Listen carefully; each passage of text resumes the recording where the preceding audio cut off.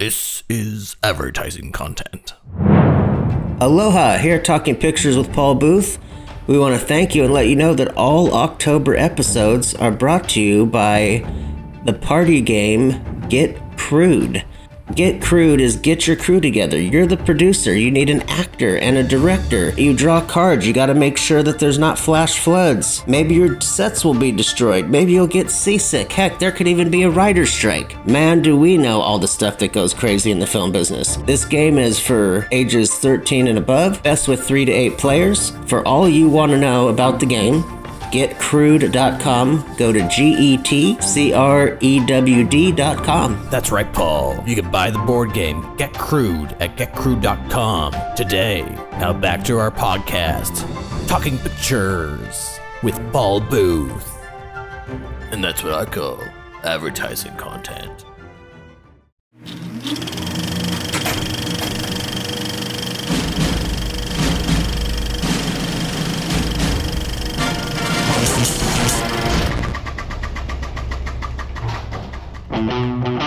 You're now listening to the Talking Pictures podcast, broadcasting from sunny Orange County, California. Filmmaker, journalist, and film historian, Paul Booth. Aloha, welcome to Talking Pictures with Paul Booth. So happy to be here today. This is my zone, this is what I love to do, but today we're here with Mr. Clay Griffith. He's a production designer. We're going to get into some of his films that he's done. Almost Famous, We Bought a Zoo, the television show Roadies, which is now on Hulu. Dolomite Is My Name. So many things. Radio, Domestic Disturbance, and then has set decorator, Seven, Sleepless in Seattle, Jerry Maguire. First of all, thank you so much for doing this today. My pleasure, Paul. Really appreciate it, especially since we've been working on this, and gosh, you're on a shoot right now, and that's really cool. I really admire guests when they do that. And then also, too, just that you've kept your word to do this as we've worked on putting it together. So I really appreciate that. Absolutely my pleasure to do. I see that you kind of started out in the James L. Brooks camp. I mean, broadcast news and then Say Anything. So what would you like to say about that? That's actually when I came to California for the first time. I had already done 2 films. The first film was Jonathan Demme's Something Wild. And I was an assistant in the art department. And I had just left a job on Madison Avenue working for a commercial photographer. The guy worked me to the bone, paid me nothing for maybe $250 for 2 weeks. And my sister called me, Melanie Griffith, and said, "Do you want to work on a movie?" I said, "Anything but this." I studied black and white fine art photography in college. That was what I was going to do, but Madison Avenue killed me. Sort of extinguished that flame. So I took a job as a PA, or an art department PA, and drove down to Tallahassee, Florida overnight, and walked into the art department the next morning. And as Tom Petty says, once the ghost was in me for that, it was in me forever. I fell in love with movies. I love it, the ghost is in you. Yeah, once the ghost gets in you, it never leaves. But, you know, sitting with Jonathan Demme and watching him direct, and I learned what an art department did, and I really never looked back after that. I was full on pure stoke movie making from that point on. Oh, that's fantastic. Yeah, it was an incredible experience. I went back to New York and got a job on Dirty Dancing, sort of as a set dresser, and because we didn't have a decorator on the film. And once we finished the movie and I went to the screening, the production designer had given me the set decorator's credit. It was a non-union film at the time. So that kind of launched my career right there. I became a set decorator after that. Unfortunately, I went back to New York and didn't work for almost 6 months. And I was just learning that, you have to actually go out and find a job each time. It's a gig. So I was starving to death and eating 1 piece of pizza every 2 days. And a friend of mine who was the art director on Dirty Dancing, Stephen Lineweaver, called me and said, "I'm going to go work on this TV show called The Tracy Ullman Show in Los Angeles. They're looking for a PA at Gracie Films," which was Jim Brooks's company. Right. And I was like, okay, I'm there. I mean, I'll do whatever I need to do to stay in the film business. So I went and worked for Jim. And I read scripts. I got lunches. I assisted with The Simpsons, Broadcast News, and The Tracy Ullman Show. And that's where I met Cameron. I read Say Anything. I met Cameron Crowe there. And I put the script down, and I was like, oh my gosh, I can't believe what I just read. I absolutely loved the script. And I heard that he was going to direct it. They couldn't find someone, Jim couldn't find someone that he really wanted to direct the film except for Cameron. And so it was Cameron's first job directing. I put the script down. I walked across the Fox lot to the writer's building. I knocked on Cameron's door, and I said, hi, my name's Clay Griffith. You don't know who I am, but I would love to be your assistant I worked on 2 movies, so I could help you out a little bit. I know this is your first film. And he just looked at me and goes, well, all right, man, that's cool. My voice sounded like it was coming from another planet because I was like, I never do stuff like that. I love it. So the funny thing is, though, there was another production assistant at Gracie Films who had been there longer, so they were going to give that job to him. And at the same time, the designer that gave me my first set decorator's credit, David Chapman, called me, and he goes, I've got a movie. I would love you to come and do it. It's called Mystic Pizza. Or was it Grumpy Old Men? I can't remember which one it was. But I decided to go ahead and do it because I didn't want to be in production. I wanted to go back to the art department. So I went and had an exit interview with Jim.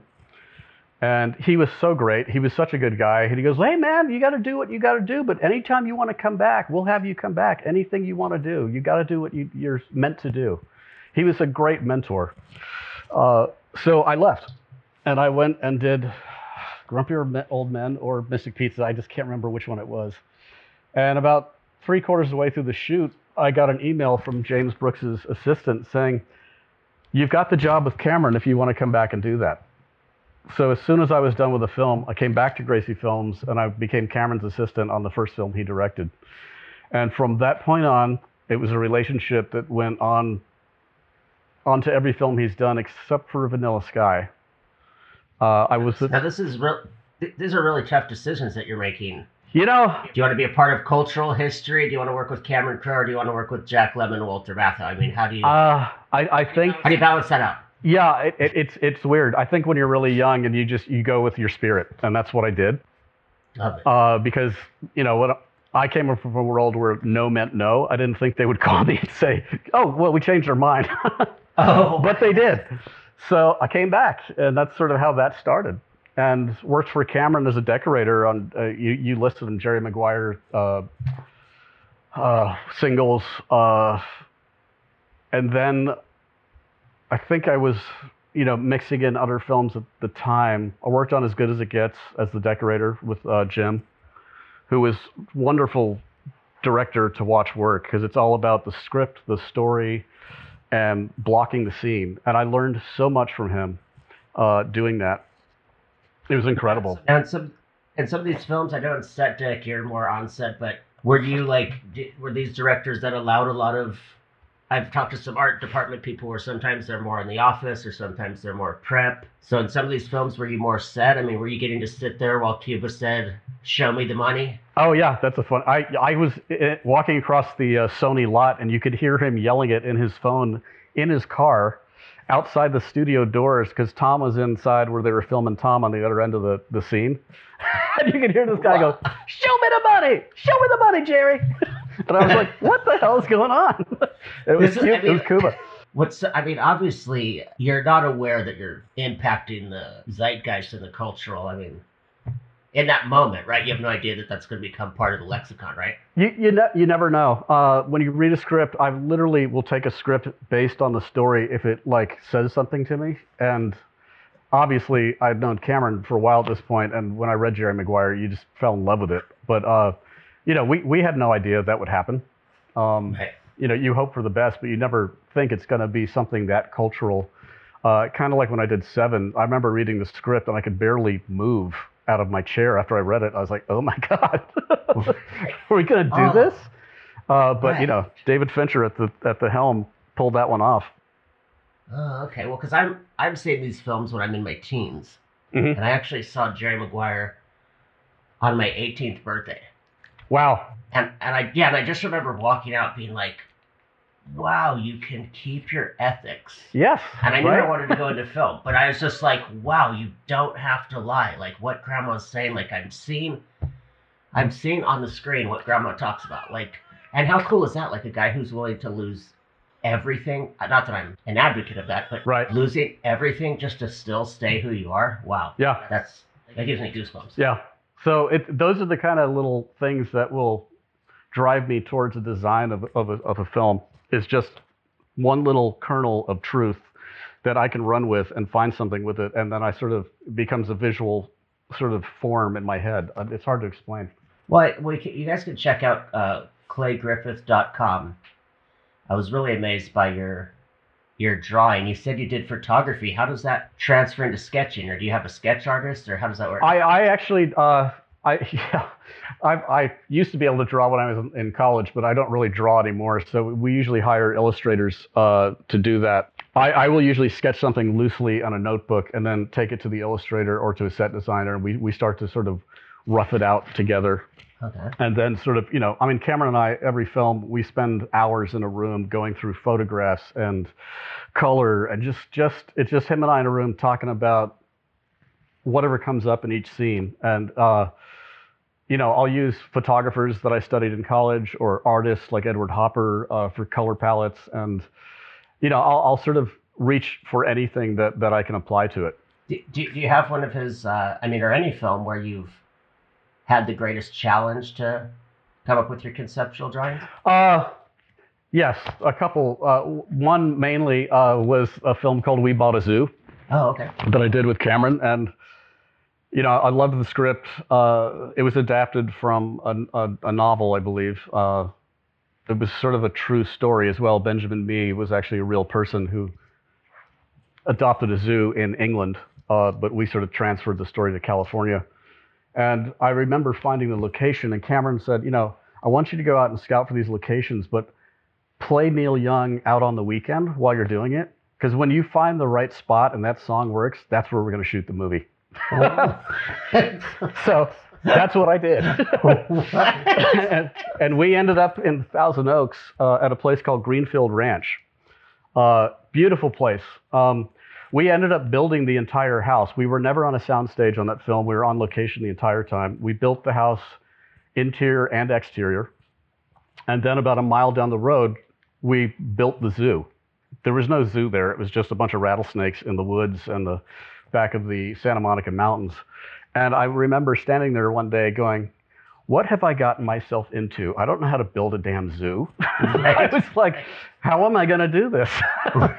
And it was like a moment of panic. And I was like, okay, calm down. I can do it. So I just went back to the drawing board and started looking at all kinds of zoos. And I tell you, research and reference is the truth of design, in my opinion. It's like if you got to base it off of something that's real. Otherwise, it doesn't sing properly on screen, in my opinion. Well, because We Bought a Zoo, you're working with Rodrigo Prieto, who... Love him. Yeah, of course, the most, people are going to know him the most from Wolf of Wall Street and Scorsese's The Irishman and all that. But he's been around so long. I've been a fan of his since 2002 when I saw 25th Hour. Yeah, he's a great talent. Yeah, and what a nice guy, too. What was his take on that we've never built a zoo? Is there something you could say about what was that, you guys getting together in the huddle? What was that like? It's funny. He came on, we had a weird start on that film. We'd started earlier, like I think 8 weeks earlier than when we actually started the second time. Because when Cameron secured Matt Damon, he was still working on True Grit. So we had to stop pre-production, and push back a little bit. And Phaedon Papamichael was actually the first DP on the show. When we pushed, he's awesome. Yeah, Phaedon's great. When we pushed back, Phaedon, he couldn't make his window work. He was going on to another film. So we lost Phaedon and gained Rodrigo. The design had already started at that point. So Rodrigo didn't have a lot of input other than the normal stuff we do with DPs about lighting and windows and stuff like that. That was one location, right? It was all everything was at one location except for, I think there was 3 separate locations around LA. One was at the LA Times because Matt Damon's character was a reporter. Oh, okay. So other than the house and the zoo, right? Yeah, Okay, yeah. So, but I had set up the zoo so that Rodrigo could shoot to the east in the morning and have backlight, and then at midday, when the sun was high, he could shoot in the middle of the zoo, and then in the afternoon, he could shoot the other side of the zoo to the west. So he would always have backlight. And he came up to me and he goes, "Finally, this production designer, I can't believe you've done this for me. I thank you so much. Thank you so much. I can shoot wherever I want at almost any time of day." I was like, yes. I know, it's smart. It worked. That's brilliant. I love it. Speaking of cinematographers, this brings me to John Toll. Mr. John Toll. You guys did Almost Famous. You had mentioned that you weren't on Vanilla Sky, and then you do Elizabethtown. But Yep. for Almost Famous, I loved that I learned this like months ago randomly. The Tempe scene, which is just supposed to be another hotel that they come to, I think the King's Motor Lodge or something. Mm-hmm. I read somewhere that was the Roosevelt Hotel. It was. Kudos to you. So tell me about that. You're turning, I mean, that is such a known lobby. Yeah. And you're having to make it Tempe. We basically just stripped it down. We took everything out of it, gave it the sort of the 70s look. In my design theory on that show was to get rid of all the clutter of advertising and everything else that we now see day to day. Because the 70s were kind of a clean look. You know, there wasn't 1,000 billboards, there wasn't 1,000 television monitors, there was no cell phones and all that kind of stuff. So we just sort of stripped down anything that was, you know, other than a telephone that had a push button dial on it, and sort of left it like that. I know it sounds kind of weird to say this, but it was sort of we were trying to create negative space by getting rid of advertising. Wow. So you basically you're in the scene instead of like staring at all this other stuff. Or I like to call it visual garbage. Visual garbage. Oh, because I'm thinking about that when I was watching it last night. That really made, I mean, I wasn't, obviously since I was born in 79, I wasn't thinking about what was the difference in advertising, or I mean, other than like that great line when Billy Crudup says, "I grew up with that lampshade." Like, yeah, that's a good scene. Yeah, everybody's favorite scene. Yeah, yeah. I want to see your snake. Yeah, you know, it's gonna be 1984. Think about that. Exactly. I really love that was speaking to the way all of you guys are about being real. Yeah. And that kind of subtext, that's what I like the most about that scene, was just some people who wanted to let him have beer. Real Topeka, man. We're real Topeka. Do acid, jump off the roof. I was born in 1963, so I was probably, I think, 10 or 11 at the time in the early 70s. So I remember it a lot. You know, Cameron has always said that Almost Famous was a love letter to music. And I totally agree, because I actually at one point grew up in the Virgin Islands. We moved there in 1972, and all we had was music. There was no TVs. There was no.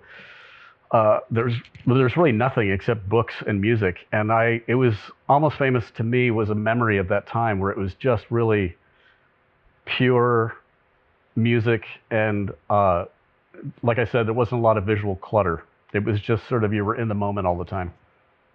And I feel like we did that on that movie. Oh, I think you guys pulled that off perfectly. I think it's odd that it resonates. I almost call it like the 50-50 of people that just love the movie, people that passed on it, and then it's usually kind of like they don't have that mentality or attitude. Right. Where they're just chill.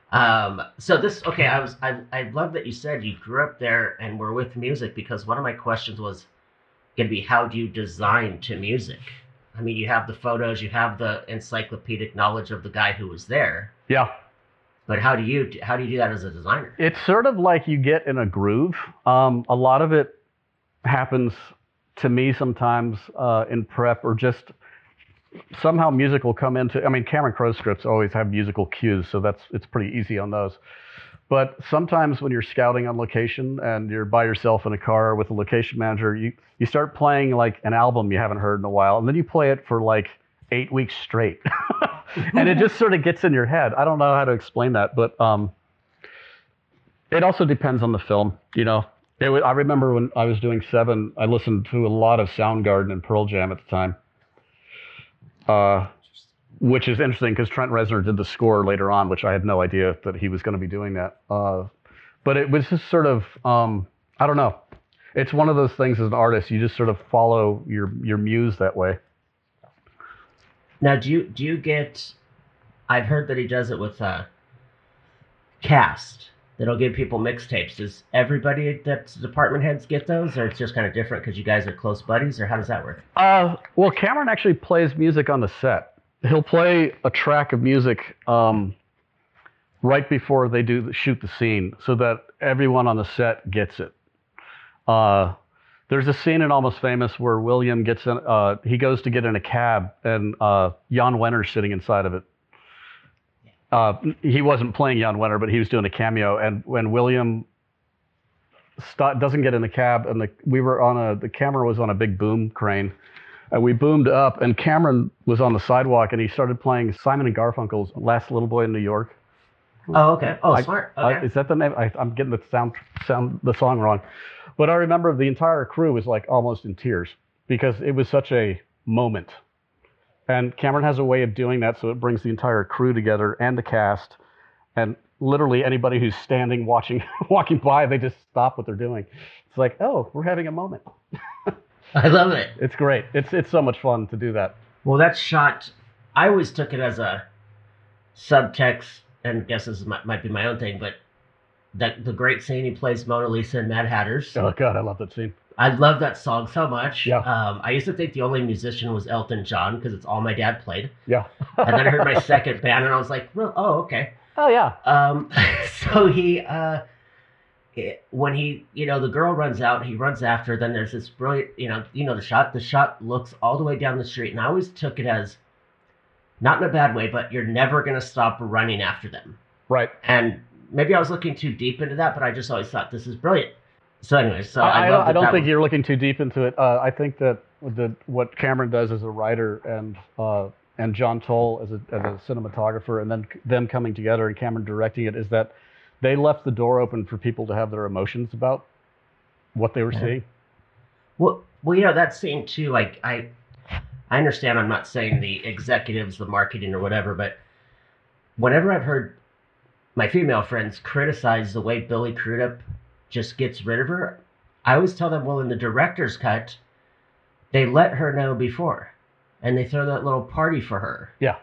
And they make it clear. So the final cut, I'm just saying the way they did it was I felt kind of it was like manipulative because it was like, no. They let her know. She showed up. Yeah, she's a Band-Aid. And then she's, yeah, right. And that's the way it was back then. Right, okay, right. Well, yeah, okay, because there's no way to communicate, right? People just show. Oh my God, I never think that. Yeah. No text, no email. None of that stuff. Okay, so of course, the last thing on this list would be the bus. Oh, the bus, Doris. Yes, the bus. Doris. Oh, this is a good story. I'm glad you asked this because the bus was another thing that I was really nervous about as a designer because it's like, where are we going to find this bus from the 70s? And we're shooting this movie in, I think it was 1999 or 2000. I can't remember what year it was actually.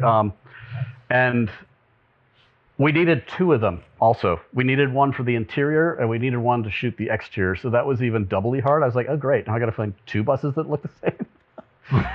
So we found the two buses. I was on a location scout with the location manager, Jim McCabe. And we were passing an alley and I saw two buses down the alley, and they both were like covered up in canvas. They were basically almost inoperable, but luckily they were operable, and we found our bus. We fell in love with it. And Cameron said to me, he goes, you know what, man? You got to make the inside of that bus look like the album cover, the back part of the album cover of Neil Young's, I think it was, what was the name of that album? It was not Harvest. It was the one after it. All right, the Neil Young album is called After the Gold Rush. Regardless, it was a picture of Neil Young's jeans that were tattered and worn. And he goes, the bus has got to have that kind of poetic love of Neil Young's jeans that are full of patches and tears and holes. And I was like, yes! And I that was like, all you need is to give me a little spark and I will run with it. So I worked with the illustrator and the decorator. We were all in the same room. We were having fun and doing it, and we finally got this design down, and it worked. It was an absolute blast to do. I love it. It's supposed to. Yeah. Because I heard on the audio commentary years ago where John Toll said he built the camera track. Yep, that was cool. Yeah, it was in the center of the ceiling, so the camera could literally float down the center of the bus. It was a great, great move. Well, I love that. It's one of those things where I almost wish I didn't hear it, because every time I see the rest of the track, I'm like, that's not the bus. I'm like, oh, that's so. But I guess there'd be no other way to get those shots. This is advertising content. Aloha, here Talking Pictures with Paul Booth. We want to thank you and let you know that all October episodes are brought to you by the party game Get Crude. Get Crude is get your crew together. You're the producer. You need an actor and a director. You draw cards. You got to make sure that there's not flash floods. Maybe your sets will be destroyed. Maybe you'll get seasick. Heck, there could even be a writer's strike. Man, do we know all the stuff that goes crazy in the film business. This game is for ages 13 and above, best with 3 to 8 players. For all you want to know about the game, GetCrued.com. Go to GetCrued.com. That's right, Paul. You can buy the board game Get Crude at GetCrued.com today. Now back to our podcast, Talking Pictures with Paul Booth. And that's what I call advertising content. Now, this would be just anything, this story you have about your first time as a designer, anything you would love to say. I was petrified at first. I was petrified because I had been decorating for 14 years at that point, and I really wanted to jump up to designing because I knew I could do it. And I started to have a lot of directors ask me as a decorator, well, what do you think of these set walls? What do you think of this? What do you think of that? And Cameron, said to me, he goes, when the time's right, I'm going to give you a design job. And that time was Almost Famous. Wow. So I was ready mentally to do it. I wasn't, I probably didn't have all the weapons in my arsenal that I have now and learning how to deal with production and everything else, budgets and all that kind of stuff. I mean, I had a clue, but running an entire art department was a little frightening at first. And I think at that time period, there was a lot of people jumping on the Art Directors Guild saying they were art directors, but they weren't really. And this was a lot of like music videos and stuff like that was going on. So the Art Directors Guild was trying to like stop this influx of people they felt weren't really qualified to be designers. And unfortunately, I got caught in that crossfire. I won't name the head of the guild at the time, but we had several conversations. And I said, look, man, my whole family's been in show business. I'm not going away. I'm going to go straight forward. I'm not going to be a flash in the pan here. So it's like, I'd really appreciate it if I could retain the title of production design, but they just didn't want to go there. Even though the production called me the production designer, it was just, it's one of those things that you have to deal with. So I dealt with it and moved on, but it hurt at first, but I got past it. Well, I learned the hard way. I could.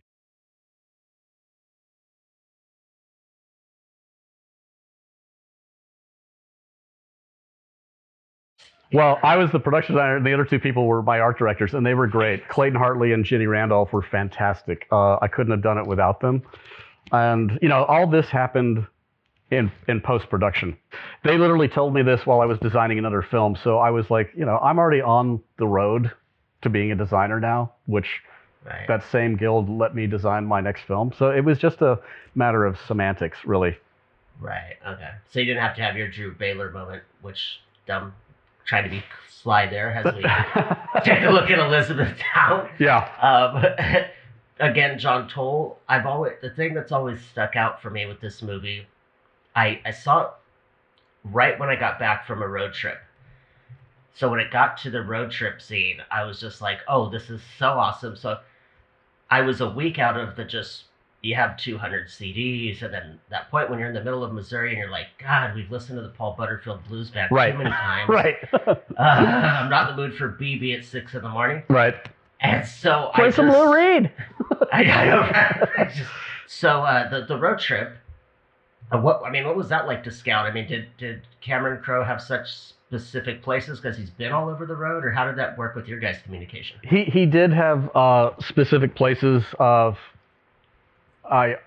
lot of them, I can't remember from his own experience of just driving across the country, but the idea that this girl would send Drew on this sort of iconic journey to iconic odd places was just something he couldn't. It was too much fun to play with. So basically, we hired a location scout to go and look for these places because Cameron, did his reference and research, and they actually did exist. And so we sort of there was a lot more of them at first. So we sort of, cut it down to select pieces that worked and looked great. So we were looking at photographs that were being sent all the time. And then we did I went and scouted it with the location manager myself to see if they would all work. Because as a designer, if you can't find out a place to park all the trucks and figure out how all this stuff how the circus is gonna move, then you might as well not try and lock that location. I learned that pretty early on, and it's always been a help to do that because you don't want to go to a director and show him something and then realize, oh, well, we can't, the crew parking's 20 miles away. It just doesn't work like that. Right. So what we did is we did a reduced crew. When we finished shooting in Louisville, Kentucky, we did a road unit crew. So it was about 10 people, and they went with the car, and we shot from town to town to town. I actually moved back to LA at that point, and I didn't go on that shooting journey of the road trip because we were prepping the sets in LA that I needed to make sure that they were all ready to go when they landed. Oh, okay. I mean, I know stuff's never shot in order, but it feels so perfect where it comes. So yeah. To conjure all that up and know that it wasn't at least towards the end of the shoot is interesting. I have to say one of my favorite things about that movie is the last looks. Yeah. I think that forever screwed me up of just being like, are you being an asshole right now? I don't know. I'm not going to reference Cameron Crowe and Elizabethtown, but... and of course, perfect use of Tom Petty. Well, it sounds like you're well trained. I mean, that really is, your filmography is all over the spectrum. Yeah, a little bit. Yeah, so, I mean, Seven in Elizabethtown or Sleepless in Seattle. I remember that was the first movie where I could not understand why I liked a movie without action. Right. I was like 13. And I really want to go back and see that, but nobody died. That was like the year of like The Fugitive and The Firm. Oh yeah, that's right. Before it was like this explosion of just everybody's got to be killed, and it was just. Anyways. Well, Nora Ephron is so good with crafting a romantic comedy and about relationships that it was a tough film to work on. I can't remember why. There weren't a lot of film companies that had shot in Seattle yet, and just getting props and set deck and all that stuff there and finding places to shoot in was not easy. But the film came off as a little piece of magic for sure. Well, and again, there's that thing we were talking about where you do something and it's just iconic. Yeah. I mean, it's just enters the world, and I mean that one's a little bit easier to watch for me. When Harry Met Sally, I cannot handle anymore. Yeah, no, I can't. It feels a little forced, but I mean, it's still a good film. But there was something magical, and it was definitely the actors and the script. And Nora was at the top of her game for sure. Oh, she's so brilliant. Yeah. If you're cool, I would love to know about. I love radio. Won't go too much into it, but I would love to know if has a designer. I mean, because that's just is just such a heartwarming, tear-jerking movie. Yeah, another great story, a real story about a real person. That's why we shot in South Carolina, because I believe he actually lived in Columbia. And we shot in a little town called Walterboro, South Carolina. We scouted Atlanta, we scouted Wilmington, North Carolina, and when we finally got here, I think it was the last day of scouting, myself and Herb Gaines, who was the line producer at the time, we rolled into this little town called Walterboro, South Carolina, and it literally looked like they rolled the sidewalks up at night. The main street was about 2 blocks long. There was only maybe 40% of the businesses were open. So Herb and I looked at each other. We're like, Uh-oh, I think we found it. Looks like a backlot that we can actually come in here. And it was almost untouched by time, because I think radio took place in the 70s, late 70s, something like that. So basically, we took over the town. We put our production offices in the town, put the art department in the town, and we basically lived there and shot the entire movie there. And it was great. Did you meet radio? Yes, we did. Oh, awesome. It was totally awesome. It was a great story. Ed Harris was fantastic in it. Yeah, it was just it was one of those films where you enjoyed going to work every day because you were telling somebody's story. And someone who made an impact on a lot of people's lives, and everyone there knew who he was. Oh, that's awesome. Yeah, so he was kind of legendary. I love it. Do you have I mean, it seems like you've done a number of films that were either about somebody or your work with Cameron Crowe, the autobiographical stuff. Do you kind of have a preference, or is it just kind of whatever comes to you? Or yeah, yes, I probably do. I love real stories about real people. I also love things that are slightly in period, like from when I was growing up, that it's something I can draw on a lot. As a designer, you can also draw off of other things, not just your own past. But I think, like to me, Seven was almost like biographical because of all the, when you grow up hearing about serial killers and all that stuff happened during your lifetime, you could say that John Doe was many different people in one person. So I sort of drew off of all those people. Oh, that's interesting. Wow. In a weird way. I mean, my mind works in weird ways, so. No, that's really it. That's a great point. I mean, that is I remember Richard Ramirez, the Night Stalker, when I was a little kid.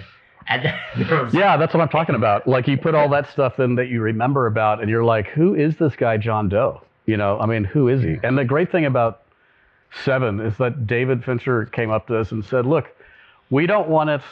This is not LA. We're not Detroit. We are a town that no one is in. We're a metropolis. We're a city. And we have no name. So that helped part of the film in a huge way of it. Everyone could relate to it, that it could be anywhere. That is, yeah, I was going to say, I was thinking about that the other day. I was like, what, that's not a city. Yeah.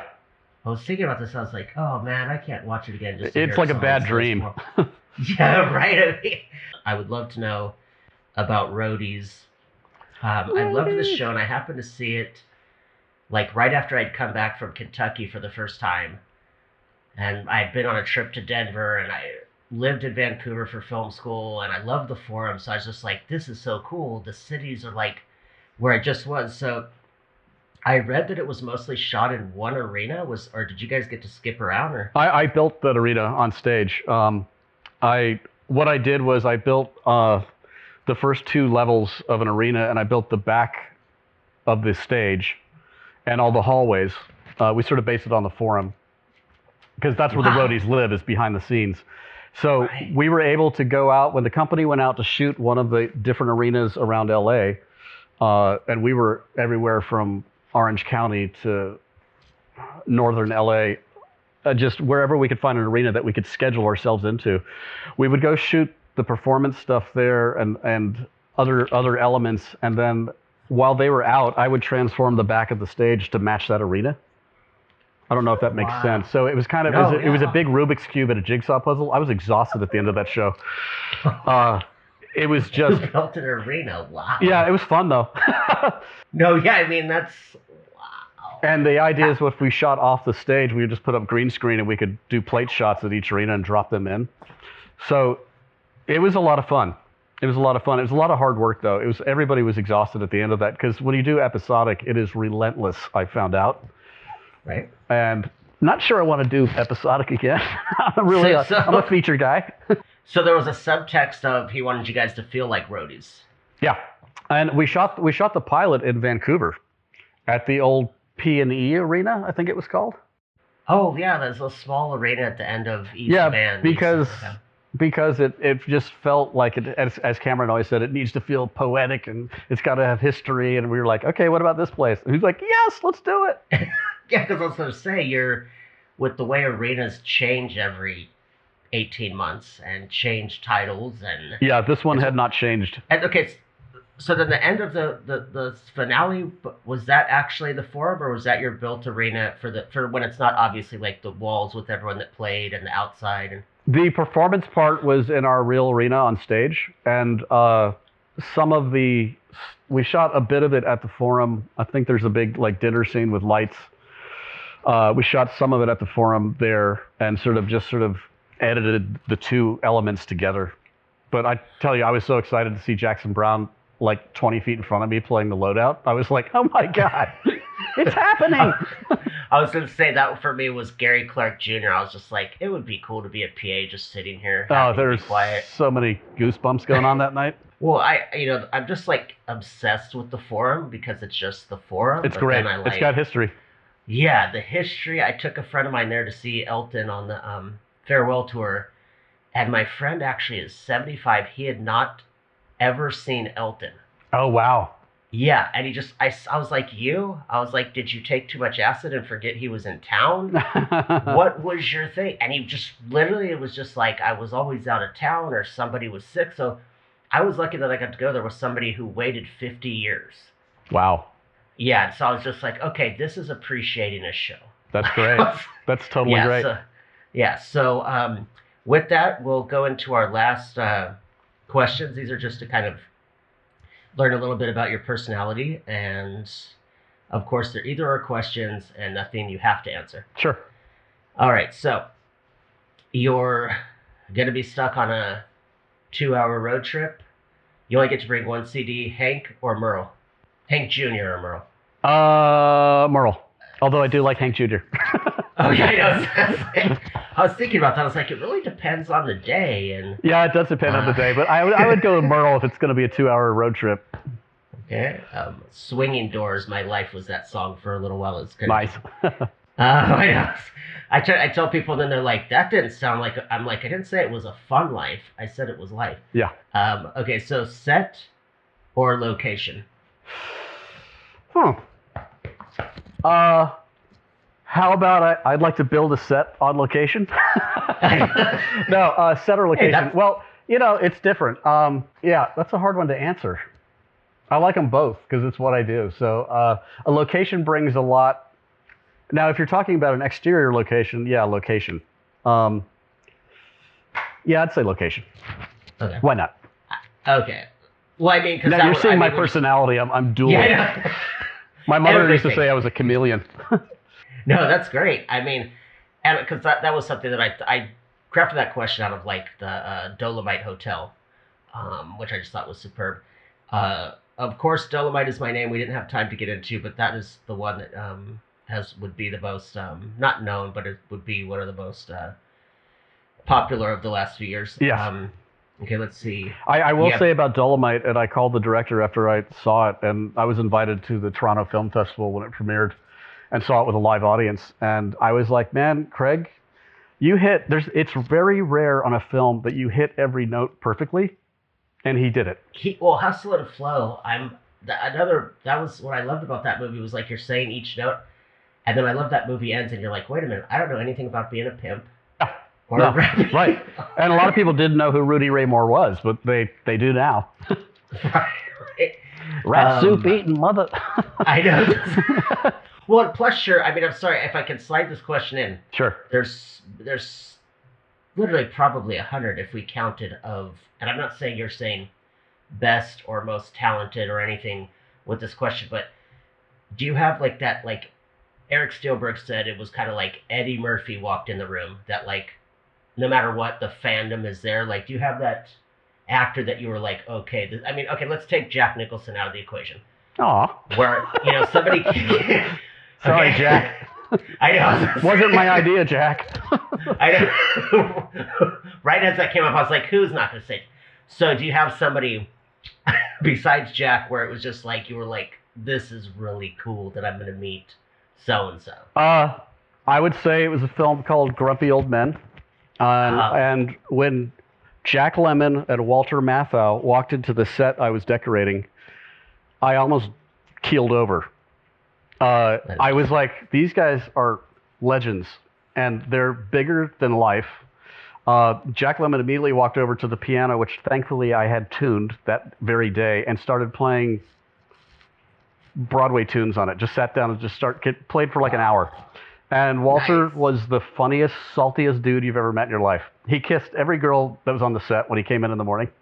And in fact, Jack and Walter shared a penthouse suite together during the filming. So they literally were the odd couple. Oh my God. So I was just like, ah. And we also shot that at Paisley Park Studios, where I met Prince. So Wow. the three of those guys in the same movie, it was kind of mind-blowing. Oh my God, that's amazing. Yeah, it was I fun. know when I saw that movie, I told my grandmother that how smart that somebody put these two together. And she was like, grandson. Oh, you don't know the This is past, like- do you? I know. She was like, this is their, go look up the fortune cookie. Oh, yeah. Go, Look up a like- lot of stuff. I know. She's like, this is like their 9th or 10th movie. I said, oh. Okay. Yeah, and to see It's like, the God, these guys- classic, and those guys were on their game, man. Oh, that's amazing. Thank you for that. Certainly. Grumpy Old Men, such a classic. And of course, you're getting Burgess Meredith. And, Yeah, Burge, the Burge. My dad's starting to turn into that great scene. I think it's in the sequel when he's telling his Jack Lemmon something, and then he goes, "What were you saying?" And he's all, "Huh? Pop, you were saying what?" And I'm what? like, "Oh no, you're Burgess Meredith now." Oh. Eat your pound of bacon and drink your beer. There you go. Okay, so the next one on the personality questions are, you're back in one of those old movie theaters where there was only 2 screens, and there's a drama movie and an action movie. Which one are you going to? Drama. Okay, you're stuck in LA Airport, LAX, and you're going to have a first class ticket to either Memphis or Seattle. Ooh. Oh, that's not a fair question. Seattle. Seattle, okay. I lived there Okay, for a so- while, so. Oh, okay. So, okay, bias. Okay, you have you're going out with the fam, and are they getting barbecue or are they getting pizza? Barbecue. Yeah, My that's son would probably especially get pizza, but my wife and I would do barbecue. Okay, let's say where you are, barbecue. Wow, that when you're going to eat it and it falls off the bone before it gets to your mouth. Yeah.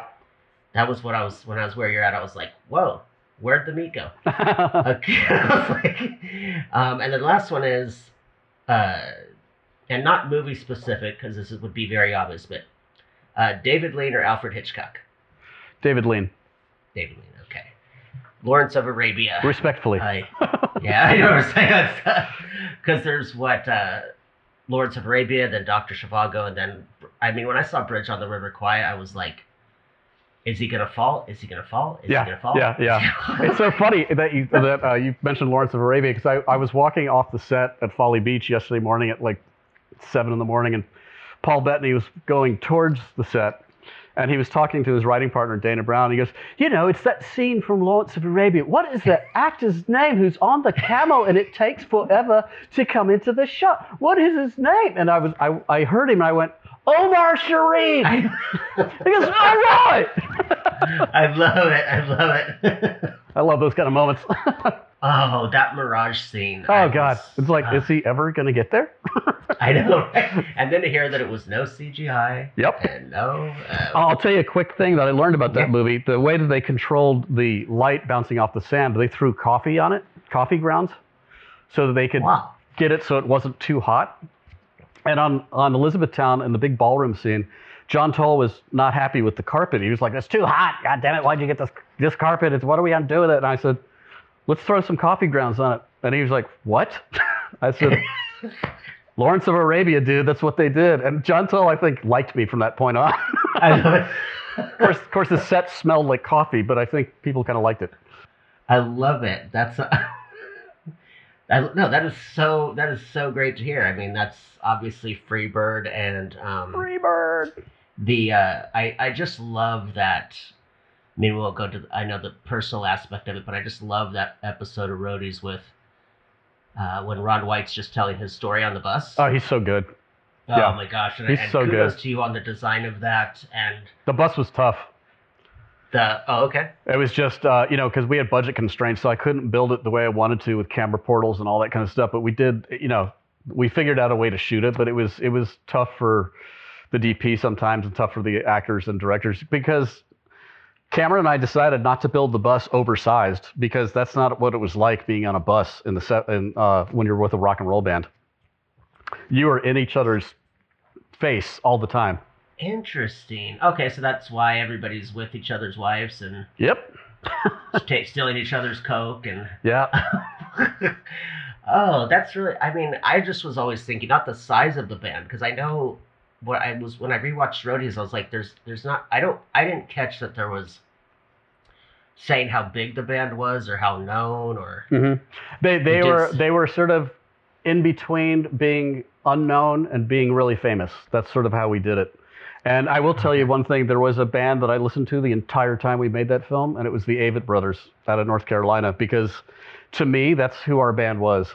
And I sort of based the design off of the aesthetic of the Avett Brothers. Oh, okay. Check them out. Wow. You'll like them. They sound sort of Avett like Chris Thiele and the Punch Brothers, a little bit like that, sort of Americana country rock. Okay. Progressive. How do you guys stay on point? And I mean this in a good way.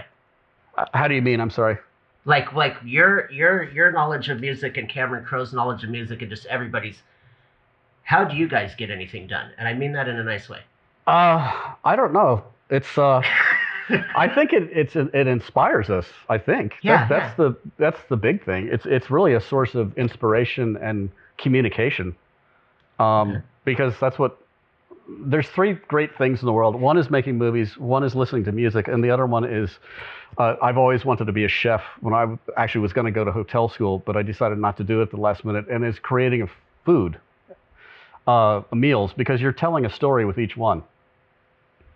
Oh, it's a creation. So to me, music and filmmaking go hand in hand because they inspire each other.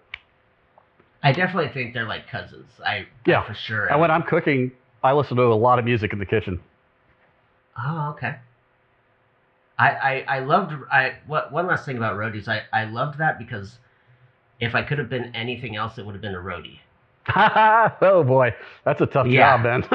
Well, it was funny because I had, and I'm not saying this to say who was on, but we were doing a panel for a Dave Grohl documentary, and I was talking with like his producer and his team, and I said I wanted to be roadies, and they were like, "No, you don't." No, you don't want to. One of my best friends is Kelly Curtis, who used to be Pearl Jam's manager, and he was a roadie for Heart. In fact, that's how Cameron and Nancy met each other, was sort of through Kelly. Kelly was like, man, I remember humping all that stuff and put it in the 100-degree heat in Arizona and loading all the equipment into the bottom of a plane. And he goes, man, you would lose weight quicker than you could, whatever you drank the night before was gone because you just sweated out. But he said it was tough. Oh, well, I mean, obviously not you're a part of it, but that great Tom Petty quote that's on the beginning of Roadies, how they do everything and I just show up and play. I mean, that's where I was like, okay. I mean, I loved, after like 10 seconds, I thought that was such a great show because I was like, okay, a Tom Petty quote, cut to credits. Yeah. I'm sold. I had fun on the pilot of that show because I got to go we had our own bus, and Cameron asked me to go sort of direct and shoot the B camera stuff. So we piggybacked onto Pearl Jam's tour that started in Memphis and then went to Detroit. So I had a camera person and a boom operator, and we would go behind the scenes and watch all the roadies set everything up. And we would follow them on our bus, follow their bus, and we got to really feel what it was like to be a roadie. And it is tough. It is very tough. You go to a different town, and there's different guys that you got to know about to get your equipment in and out. In Memphis, the Pearl Jam roadies were not really happy with the local crew because they were talking on their phones. They weren't moving very fast. When they got to Detroit, that ground crew at the arena there, I forgot what the name of the arena. It's where the Red Wings play. They were like, it was a different world. They had stuff out of the van up and good. It was like total machine. It was fantastic. Oh, okay. See, I didn't know that. Well, obviously, I know there's probably union stuff where each city has. That's the issue sometimes. Not in a bad way, but it just. So I think Memphis might have not been union. I'm not sure. I can't remember what the issue was. Maybe they were just a little more green because that stadium's new. So Phil would have come from before kind of unions and kind of just, he's the old school OG. Is yeah. That where that's... Yeah, totally. Okay. That's why he carries a gun. I know. My favorite line is when they wake him up and he says, "My body wakes up when it's needed." I love that line because I'm not a morning person, so I'm like, right. That is so great. Nobody's going to say a word to me again because Ron White said. Well, thank you again for your time today. Oh, this is a blast, Paul. I really appreciate it. No, but I really appreciate it because you know from doing Aloha that it's just very mellow, when things happen. Yeah. The Aloha spirit makes all things happen. So Totally. You guys can check out claygriffith.com. That's Clay with an A and Griffith like Griffith. All right. Well, you take care, man, and you have a wonderful, safe trip and shoot. Thank you, sir. I appreciate it, and you take care as well. All right. Aloha. Well, aloha. All right. That's going to do it for us here at Talking Pictures with Paul Booth. We had a great time talking with Mr. Clay Griffith, production designer. Well, you know my motto, whether it's morning, afternoon, or evening, make sure and watch a good movie. Aloha. Thank you for listening to the Talking Pictures Podcast. Real conversation and movie-induced inspiration.